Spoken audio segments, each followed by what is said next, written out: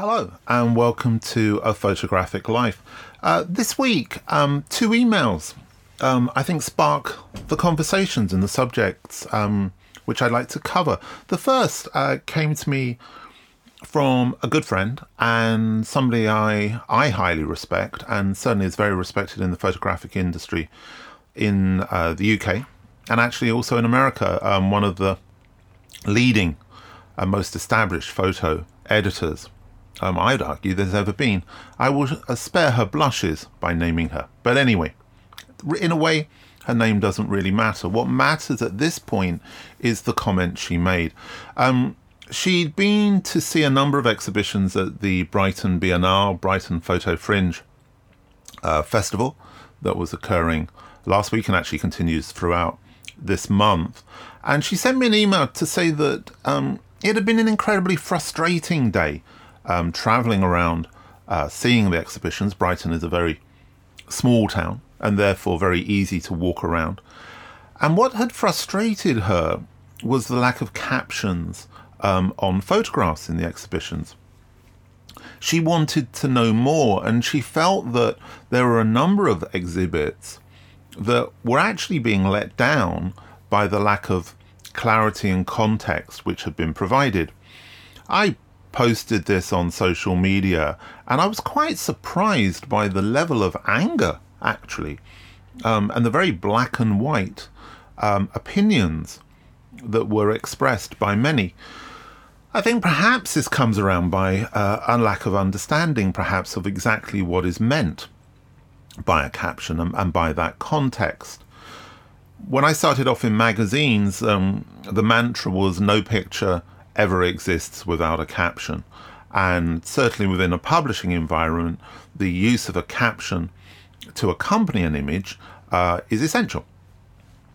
Within the exhibition environment and the adoption of the term of artist and the blurring of those boundaries between art and photography, contemporary photography and so forth, a lot of that theory and that understanding which is appropriate to a series of paintings, has kind of been taken on by photography. And therefore, a lot of exhibitions I see also now, and also I could actually apply this to websites. Perhaps what we're talking about here is the exhibiting of photography. Will begin perhaps at the beginning of the exhibition as you walk through the door, or the first panel that you click on a website, which will give a context as to what the intentions of the photographer are, the why, and perhaps the how, and that's enough. And then the images will speak for themselves. Of course, by doing that, with some work, that will be enough. But with other work, with some work, the how and the why are important, but so are the where, the what, and the who. And these are too often ignored. And a simple caption, not a lot of writing, just saying who is in this photograph, perhaps when the photograph was taken, perhaps the year, perhaps the time of day is relevant, perhaps the month in the year is relevant. Those and the where, those elements can really support that image and provide an extra level of understanding, or perhaps nuance of understanding, which by not having the caption is lost. A couple of comments I received were based around if I wanted words, I'd go and read a book. This is about images. It's kind of completely missing the point. No one's asking you to write a book, but I am suggesting, and also my friend was suggesting, because I agree with her on this point, I'll stake my colours to the mast on this one, is that too often a series of abstract images hung on a wall actually fail.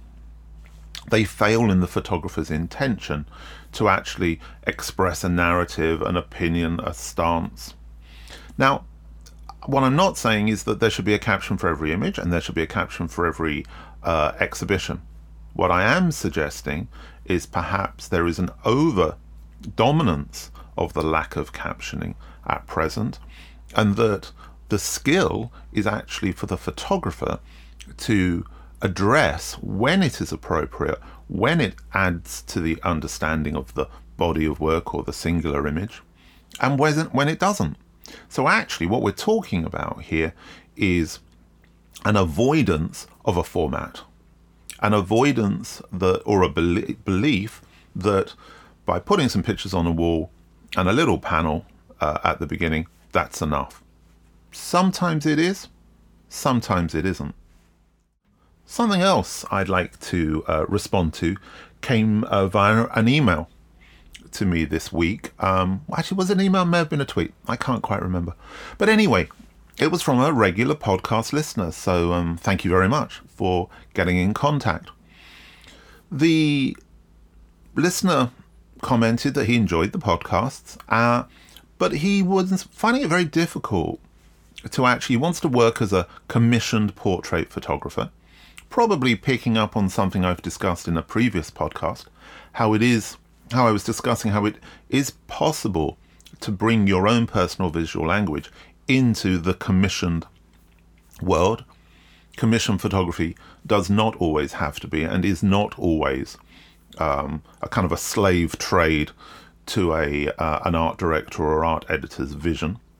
Anyway, they asked how to get commissioned. How does this work? Because they were finding themselves repeatedly hitting a brick wall, and it wasn't working. So I went and had a look at the photographer's website, and immediately I could see what the problem was. And I'm sure for a lot of you, what I'm about to say now is either common sense or something you've known for a long time, but I'm just going to go through it anyway, because it may well be for some people that this could be useful information. So the first problem was the website was confusing. It was difficult to understand exactly what that photographer did. There were lots of photographs there. There was interesting work, but a clear, defined visual language was not easy for me to find.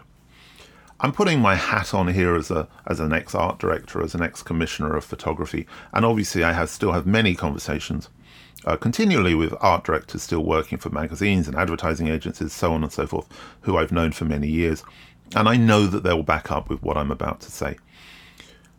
Somebody commissioning you wants to really get to that website and find out who you are in as few clicks as possible, and the easier you make it for that person, the more chance you have. So that's a really key factor. You need to put forward who you are and what kind of work you do very clearly. The second part to that is you need to understand what work is being commissioned and who is going to commission you. To create work in a vacuum is fine. But if your expectation, and we spoke about expectation in a previous podcast, if your expectation is that you are going to get commissioned and people are going to give you money to take that photograph, you need to ensure that the photograph you're taking or the photographs you're taking are the kind of photographs that are being commissioned. It's an old adage, and I think it stays pretty true. You'll never be commissioned to photograph the photograph you could take. You will always be commissioned to take the photograph you have taken already, the one that already exists on your website, because that's, or in your print box when you go to see somebody. So that's really important also. You need to find out what kind of work is being commissioned by that particular person and ensure that the work you have is that kind of work. If not, it's not going to work, and you're going to get down about it, and you're going to feel rejected, and you're going to get frustrated. So that's the first part. The second part, make sure that that work is clearly identified. Again, captions on pictures. What's the name of that person? Was it a commission? Was it personal work? All of these elements are just essential to that first stage of getting commissioned. Many times over the years, I've looked at a photographer's work and really loved the work and really liked the person. But I've had to say to them, I'm sorry, but you're uncommissionable. And that understanding of what commissionable is and what it means is key. I don't want to go into this into any great length, because the idea of the photographic life is very much that it's just a reflection on what's going on. But I thought, seeing as a reader had asked that question, I'd address it. If other people want to hear more of that kind of stuff, then I suppose I could be really cheeky and plug my own books. I've written 2 books that cover a lot of this kind of ground. The first one called The New Global Landscape of Photography, and the second one, The Essential Student Guide to Professional Photography. So you could read those. And there's a lot of articles that I've written about this also on the United Nations of Photography website. From a personal perspective, it's been a pretty good week. We put up the exhibition at the Spectrum Lab in Brighton on the outside of the building. We pasted big prints, Bill J prints, with extensive text written himself by Bill, giving some context to the images. And that went down really well. And it was great. It's the first time I've ever done that kind of a pop-up exhibition. So really thanks to the guys at Spectrum for the support with that. And we also had a very successful screening of the Bill J film at Edinburgh Napier, and also at the University of Gloucestershire, where I also teach. There are 3 more screenings of that film coming up in the coming months. One at the University of South Wales in November, one in Albuquerque, New Mexico, in an SPE conference, also in November, and one in Tempe, Arizona, again, also in November. So if you want to find out more about that, you can always go to the website for the film, www.donotbendfilm.com. This week's guest on the podcast is perhaps one of the great photographers, certainly one of the great UK photographers through the 1960s and 70s, Brian Duffy, who sadly passed in 2010. Shortly, in fact, I think it was no more than a couple of months before he did die. I recorded a conversation that I had with Brian about his views on photography and so forth. And I just thought it would be, as part of this kind of ongoing occasional series of photo stories, I've been revisiting a lot of those conversations, and I found this little clip. It's a very, very short clip where Brian talks about creating one of the most iconic images, I suppose, of David Bowie.